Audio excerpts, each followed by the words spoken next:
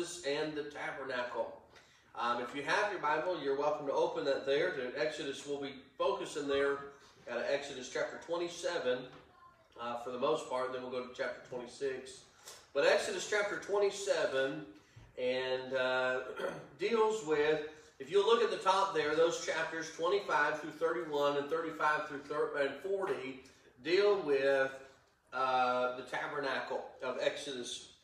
And so, but tonight, we're going to take some excerpts and let's learn a little bit about the tabernacle. Now again, I'm learning myself, and I've been doing a little bit of study there on this, and so I'll give you some thoughts of this, of the tabernacle. Why was the need for the tabernacle? The Bible says in Exodus 25 and verse number 8, the Bible says that I may dwell among them. Jesus said, or God said, I want to make a tabernacle that I may dwell among them. This was God's dwelling place in the Old Testament. God dwelt there in the tabernacle, and the Holy Spirit, and so that was the place in which God was to dwell. And so He needed a house, He needed a tabernacle, a temple, a place to be. And so they built this tabernacle for the Lord. And so now we're going to look at how or what they built to make this tabernacle there.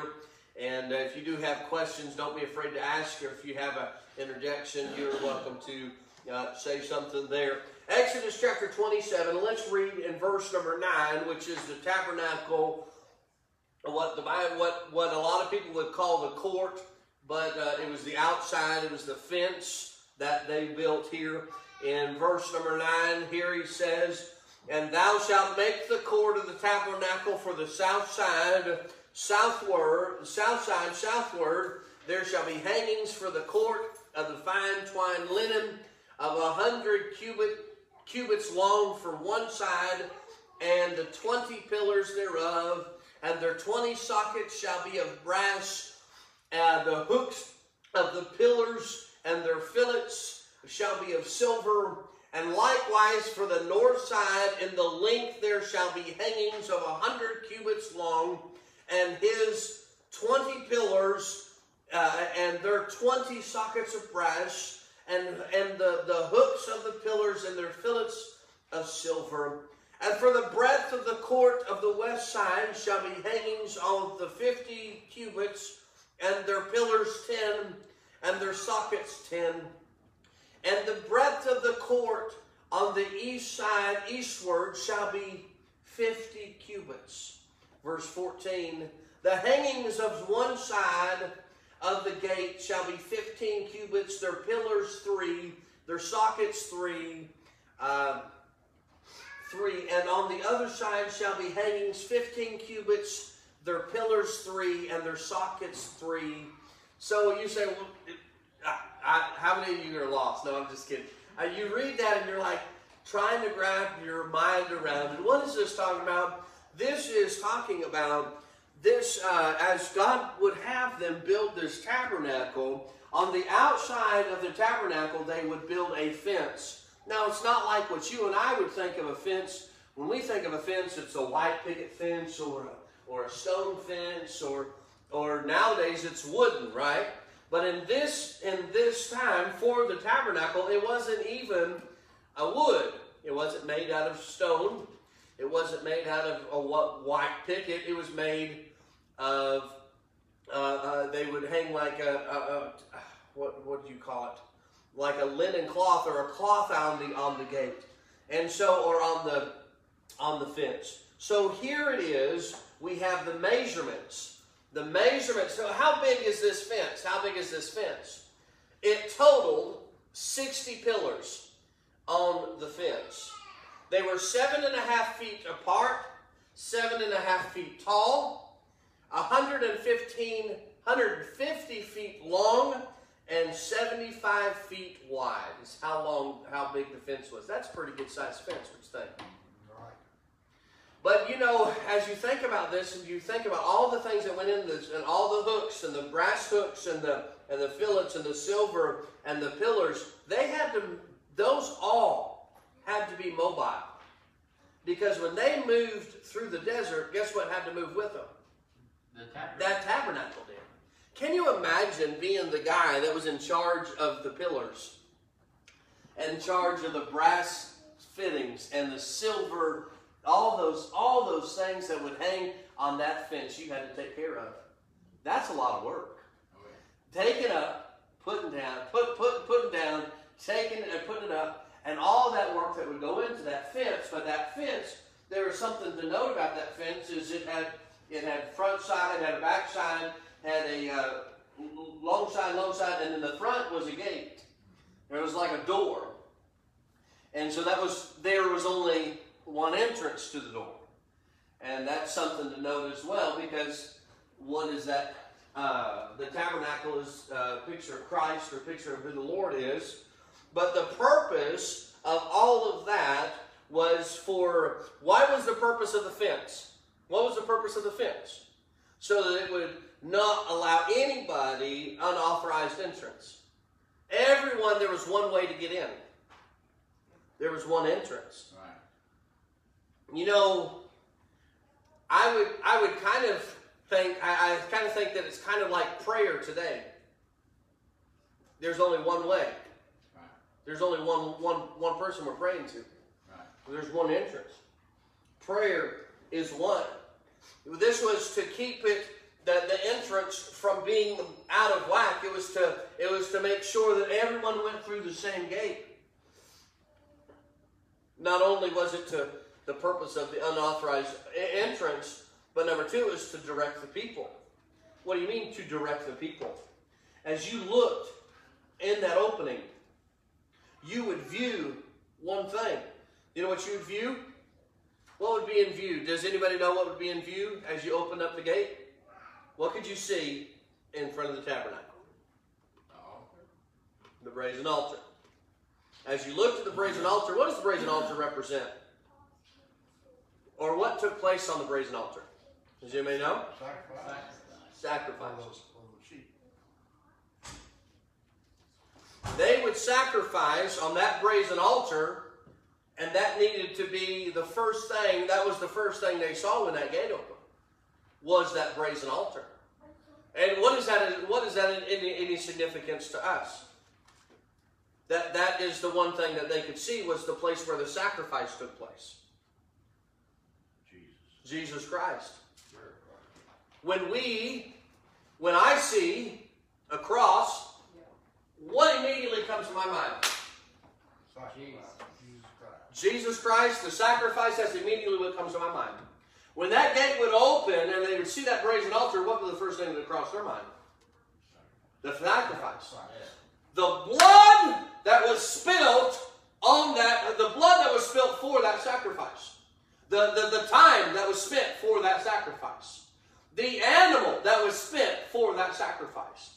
There was a specific reason why there was one opening, why there was one thing, one item, was because to make sure that it brought attention to the brazen altar, the sacrifice. And I believe that it's so important as a church, as a Christian, that we keep the cross in view. And we make sure that the cross never gets old. And singing the old rugged cross ought to be sweeter every time we sing it. Not older and older, oh man, here we go singing that song again. No, I still love the old rugged cross. Thankful for that. The Bible says in Galatians chapter number 3 and verse number 24, the Bible says, wherefore the law was our schoolmaster to bring us unto Christ, that we might be justified by our faith. And you say, what does that mean? The law.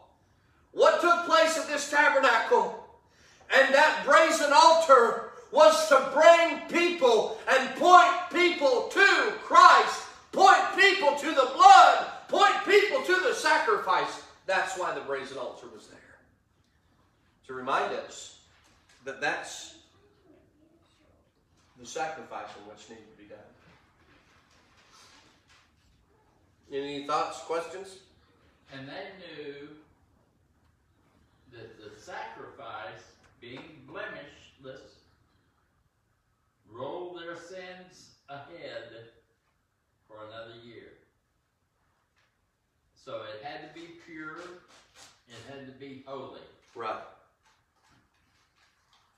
Had to be a specific lamb, a specific animal for that to take place. Yes, sir.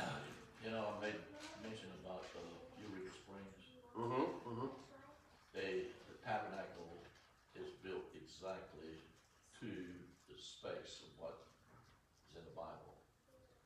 And whenever you walk in through the gate and everything that's there to prepare the animal is there. The blazing altar is there, and and then the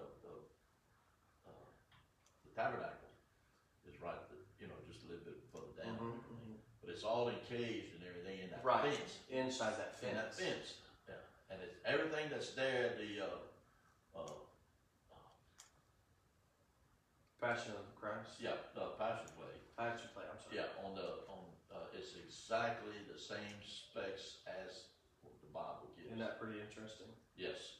Yeah. And preacher, we went there. Everyone that explains the tabernacle and what takes place, at the end they always give a plan of salvation. Amen. At every station. Amen. Every station. They give the plan of salvation. And they also, they will pray with you. Yeah. They ask you, Oh, yeah. anybody. Where is They this? will. And Eureka Springs, the Passion Play. Oh yeah, I've been. Yeah. Well, grabbing it, you've seen it.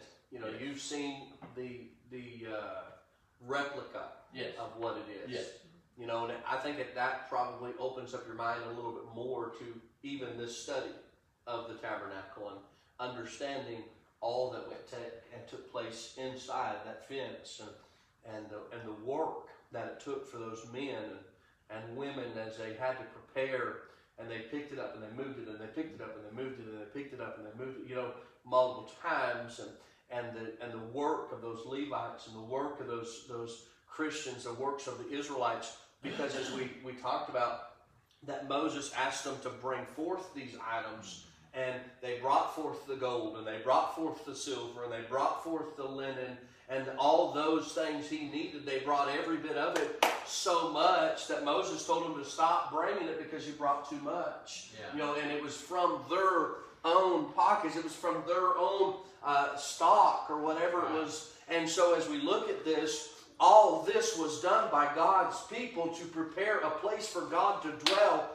a place where they could go have their sins washed away, a place for them to have their sins pure. I mean, that's, to me, as I read that and I say that and as I mention that, it makes me more excited and know that this is our place. This is the place that God has given us. This is the place where other people can know Christ. This is the place where people can get a hold of Him, just like they did back then. I know there was a little bit difference that took place, and they had to make sacrifices, but ultimately, as I read in Galatians chapter 3, that it was by faith, and it was by faith that they made those sacrifices, and it was by faith that they believed that God would forgive their sins just as much as it is today. It is by faith. And we don't have to have an altar for a sacrifice. We have the altar. Yes. You see it right at the Father. Right at the Father. Yeah. That's right. And nobody knew how long they were going to be at that particular location. No, they didn't. It could be a month. It could be 2 weeks. Right. Right. Pick up and move. That's right. How many camels would it take? How many donkeys did it take? Load it up! Serious, Moses? We just got settled in. Right. Okay. How many backpacks? How many backpacks? How'd they roll that tent up? Yeah. Nowadays you get a tent like that, man, you bring it in, you lift it up with some big something to lift it up with. What they lift it with? Their backs. That's right.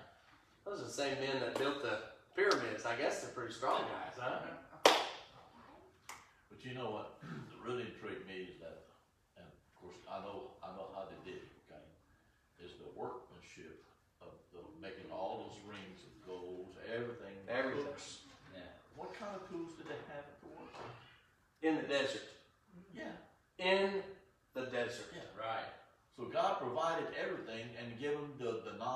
how to do it and everything, I know that.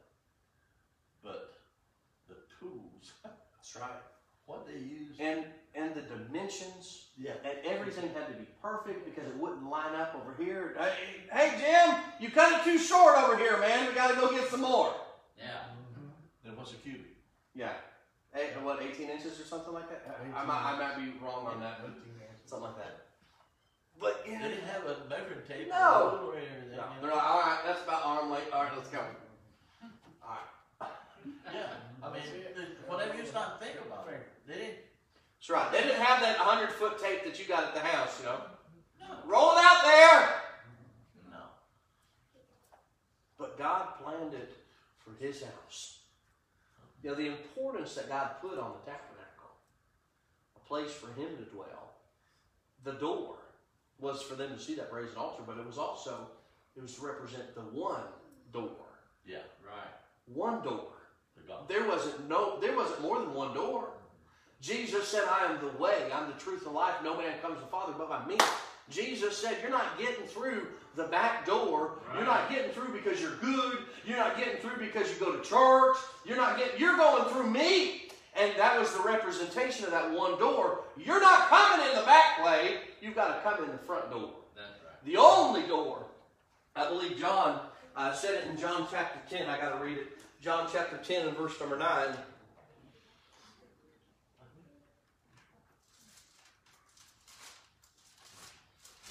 If I can get there. John 10 verse 9. Jesus said, He said, I am the door. Yeah. I am the door. By me, if any man enter in, he shall be saved and go in and out and find pasture. He said, I am the door. There is not another door. Acts chapter 4 tells us that there is no other name given among men whereby you must be saved, but by Jesus Christ. There is but one way to heaven. And there wasn't but one door in and out of that tabernacle. Right. That one door. Now, you still got your Bibles open to Exodus. Look in verse number 16. Look in verse number 16. Let's talk about the gate. Now, there are more that goes along with the gate. If you will read verses number 16 through verse number 19. I'm just going to take verse number 16. And the gate of the court shall be an hanging of 20 cubits of blue and purple and scarlet and fine twined linen, wrought with sewing machine. Yeah. Right? Needlework.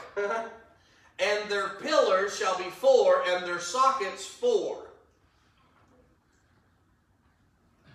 So this front gate was 4 different colors.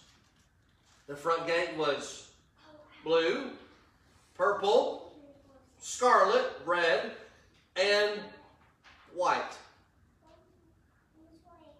Beautiful gate. Why those colors? Why those colors?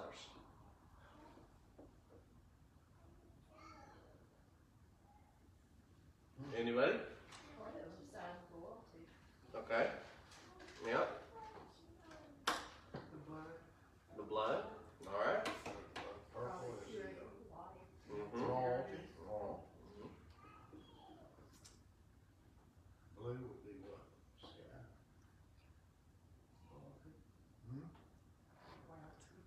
Well, here, I'll give you a thought.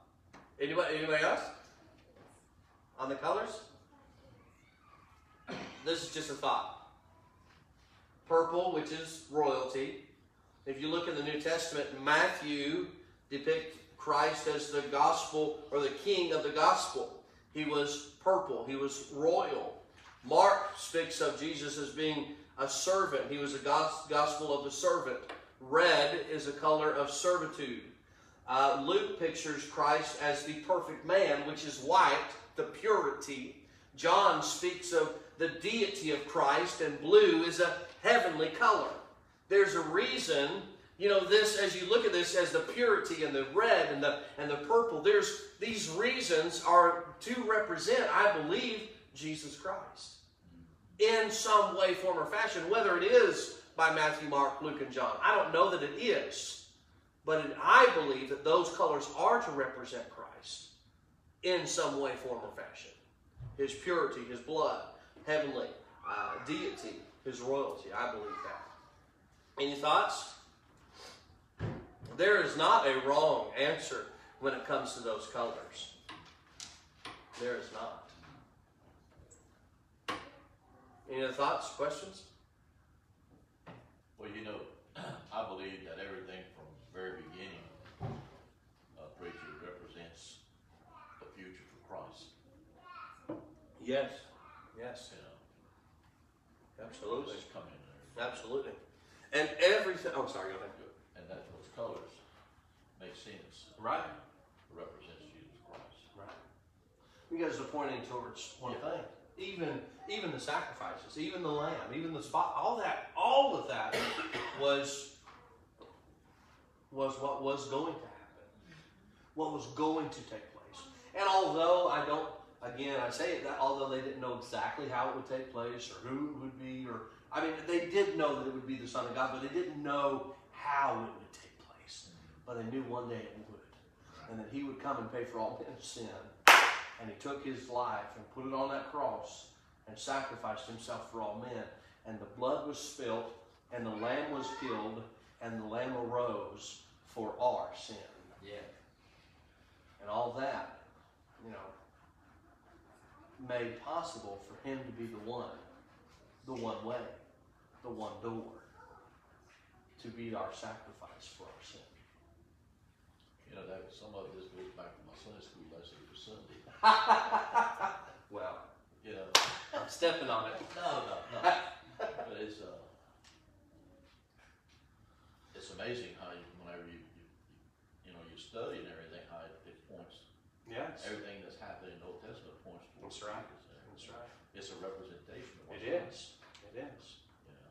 I mean, you talk about the Old Testament, even Old Testament prophecy, go back to when the Garden of Eden, when man first sinned, the first prophecy about Christ being born was the bruising of Satan's head and the heel of Christ. And that is when there's a bruise the head of the serpent. That was prophecy that Christ would bruise the head of Satan. And and you go through the Old Testament, and you'll see prophecy after prophecy of Christ being and coming. And it's just all laying that groundwork pointing towards Christ.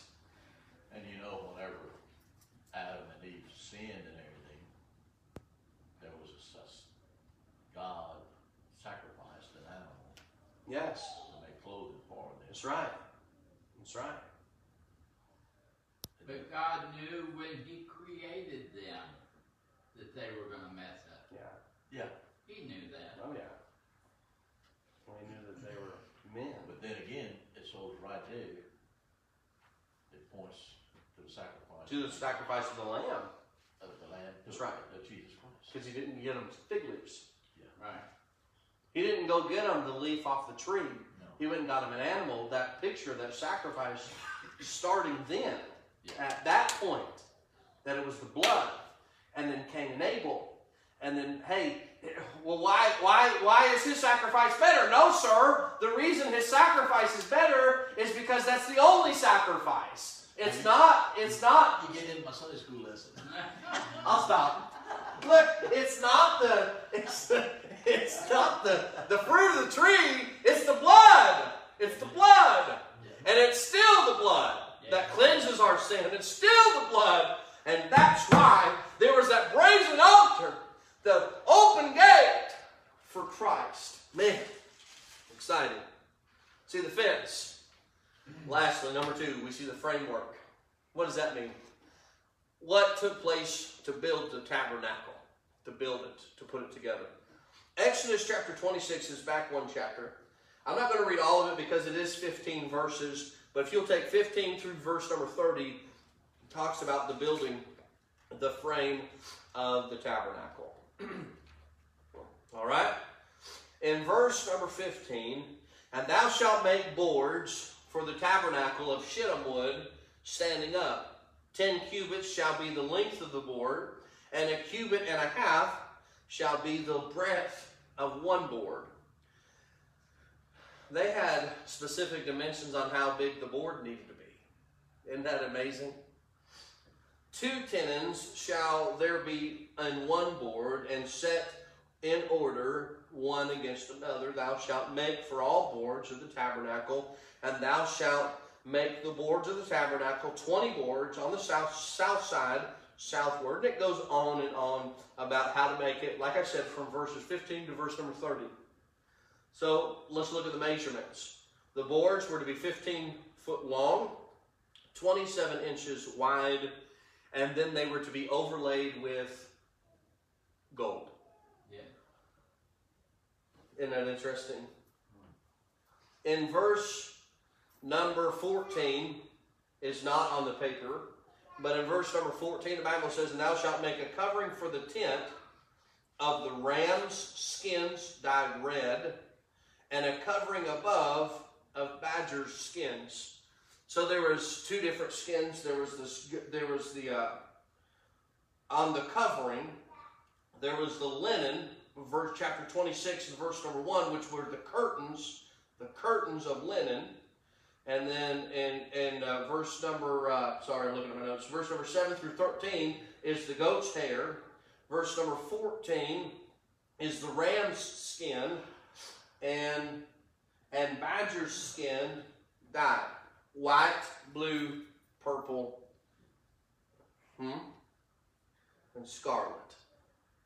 Again, used on the tabernacle. I wonder how long it took for them to catch all those badgers. A badger's not too big. How much skin are we going to have out of this one? You better just kill the big ones. They probably brought mama badger home and a daddy badger home and said, all right, let's watch them have kids. All right. You imagine the process of tanning and then dyeing it red and then making sure that it's right and having those boards cut just right. You know, you get a board today and it's cut every board's cut the exact same way off a big cutting machine. That's not what they had. It's not like they had a big sawmill running over there. Nowadays, my father-in-law works on a machine at a sawmill, and he picks up the log and he sets it on his machine, and he looks at the machine based on a computer. All right, it'll make 2x4s. Punch, shoot, send it to the machine, and it cuts 2x4s out of that log. That's not how it worked. You know, they were out there sawing together and working together and shaving it off. Man, hard work. A bunch of time to make these boards and to overlay them with gold. Now, as they built this tabernacle, the gold was for the inside, not the outside. The outside would be covered by the covering of the tent. Where in good sense did they get the gold? Women's earrings, I guess. I don't know. Lord. You know how much gold they'd have to give? I know, but how are they hauling it? I don't know. But God said, or the Bible says that they had so much that Moses told them to stop giving. So they had enough gold to do all that they needed to do. I don't know. Maybe they took a bunch of gold with them from Egypt. You know, bands around the hand. They stole a bunch of gold from Egypt. I don't know. Yeah, my stove. I'm kidding. Well, then they say Gold earrings to do a Yes, it would. Yeah, how many? Yeah, I mean, if you think about one ring, that wouldn't cover a fourth of the board. You know. A quarter of the board. Not even a half inch of the board, you know? But they plated them. Man, the work in which that took place for Christ. You know, and it's like I said, the outside, but you could see the beauty on the inside of the tabernacle. It's kind of like Christ. You know, a lot of people that don't know Christ, they say, well, God's a mean God, or this or that. I've had people tell me, God's not a just God because people go to hell and different things of that nature. And you know, once you get to know God, you're pretty. Hey, man, God's awesome. Oh yeah. God's a great God. Yeah. And when you stepped outside and you saw this tabernacle, you wouldn't necessarily think, oh man, that thing's plated with gold and everything. But you had to walk inside to be able to see that gold-plated wood on the inside. That's just like God. If you never get to know Him, you'll never know the goodness of God. What does the Bible say? Oh, taste and see that the Lord is good. There are some people who've never tasted. There's some people who've never entered that tabernacle, so they don't know. They can't grab a hold of how good God is. Right. Now, anybody have any thoughts before I have two more things to go through, and then we'll be done? We have the outer veil. The outer veil was 30 feet long by 15 feet wide. Verse number 36, chapter 26. The inner veil, which is the most common veil that a lot of people may know, that was a 15 foot by 15 foot wide, 15 foot wide, 15 foot high, 15 foot long. It was the inner veil in which that the priest had to go behind. It was the inner veil that when Christ rose from the dead, that veil, that's the veil that rent. That was the veil that tore. That was the veil that opened it up so we could approach the throne room of God, so that there wouldn't be a veil that you had to go through and you didn't have to go through anybody else. You could go straight to the Father. He said, I can boldly approach the throne of God. Yes. That was that veil. And they've never been able to put that veil back together because God tore it down. And the thing that we must note is that this was a veil that would be in that tabernacle, and they would go behind that veil and speak to God and go on the behalf of us, of them. But thankfully, we don't have to. Amen. We don't have to have that. Right. We can come to the tabernacle and we can worship God. Yes. And we can go to Him in our prayer closet. We can go to Him in our house. We can go to Him at any point in time in our life. Now, know that people could still talk to God. They didn't have to come to the tabernacle to talk to God. They didn't have to do that because, you go back to Moses, and Moses was out there in the middle of the field, and God came and talked to him in the bush. You don't have to go to the tabernacle to talk to God. Right. But that veil was a representation of that. But when Christ rose from the dead, He tore that veil from top to bottom. Now that at the point when that veil was rent, it wasn't in the tabernacle anymore. It was in the tent. It was in the temple. Right. Because they built God a house. But as you look at this, here's the temple. Here's the framework. All the different veils that were on the inside. One room was bigger than the other. Small room was where the priest would go behind. It's amazing that God did all that for His tabernacle. What do you think that emphasizes? Came when He died, everybody could go in there and worship. Anybody Just was welcome not in. just a few people that could do it. Everybody. It's for everybody.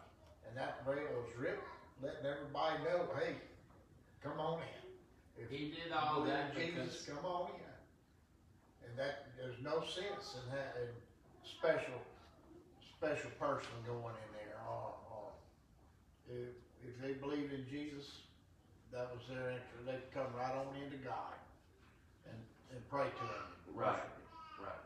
Everybody. And that's what He did when he rent that temple veil. Was made it all access for all mankind. All mankind. Yeah. All right. Anybody else? He did it all because He loves us. Amen. Amen. He did it all because He loves us. Amen. That's right. That's right. Any questions? Any thoughts about this? The veil, the temple, the tabernacle, the fence, the framework? Any thoughts? Questions? Don't you suppose that everything was perfect? Oh, yeah. There was no exception. There was no exception. But God empowered those builders and everything. To make it. I agree. I agree. But I think, this is me, this is just my opinion, I think that Christ was putting an emphasis on one thing when he built that tabernacle. His house. His house. The perfect house. The tabernacle. I mean, and I believe this, where's God's house now? Our body's a temple, right? Yeah. That's right. But do we call this what? What do we call this place that we worship in? What's this place called? Place of worship. A place of worship? God's house? You ever call it the house of God? That's right. Well, listen, God doesn't dwell in this house. No. You say he doesn't? No, we bring him with us. That's right. So it's up to me whether I bring him with me or not. That's right. I want God to indwell this place. I want people to come in here and feel the Spirit of God. Amen. Yes. But that's going to come because of us Yes. praying that God would fill this place, Yes. that God would use this place like it's never been used before Yes. to reach people. People get saved. People get in the family of God. Right. I mean, that's what we're here for, right? Get That's on what- fire. That's what this church is here for, right? Yes. Man. But it's the house of God. But anyways, what I was saying is, I got off track a little bit, but the importance of the house of God, the importance of this place. You know, a lot of people, the house of God is not important to their life. It's not important to Right. their way of life. But it ought to be. Right?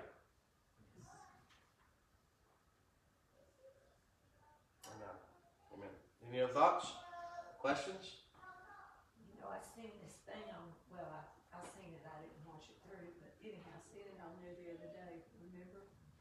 And they said that they're looking for it, they're in Jerusalem, and, they're looking under where the temple stood. And they're looking for that, and, they said, oh, they think they found the place now. But don't you think that's in heaven? The ark. The ark? I don't know. I mean, don't know maybe where it so. is. I mean, I don't- I believe it's in heaven. I don't think they'll ever find it. No, That's me. you're not gonna find that. I can't disagree with you. You know, I mean, I don't think. I don't know where it is, Right. but I don't think anybody will ever find it. No, I don't think they ever will. It was special. It was that special thing that God used, And it was holy. and it was holy. That's why I think it's Yeah. heaven. Which I mean, you know, it's true. That's what I always thought, but Yeah. I didn't know that, And- nobody knows. And you know, referencing back to what you said, that the temple or the tabernacle was perfect, but it represented the holiness of God. I mean, how holy God was, and how holy God is. You know, in our life, we are the temple of the Holy Ghost. I mean, should our lives represent the tabernacle, the perfect tabernacle, you know, that our lives should be holy, our lives should be right.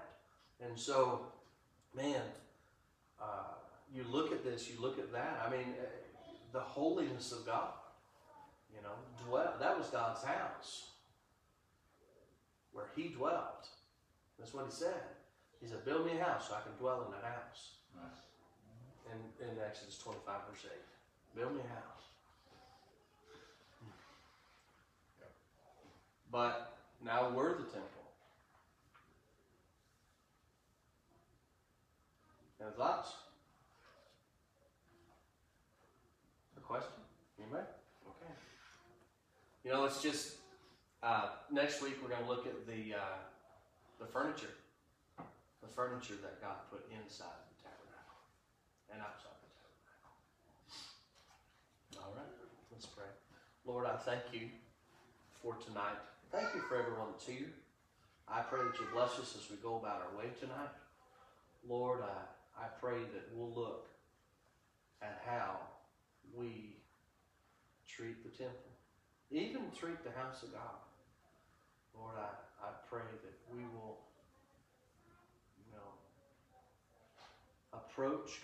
approach being in God's house, maybe a little bit more sincere, a little bit more praying time going on before we come. Lord, I just pray that you'll work in each one of our lives. We love you, and we thank you for all that you've done. In Jesus' name we pray. Amen. Amen.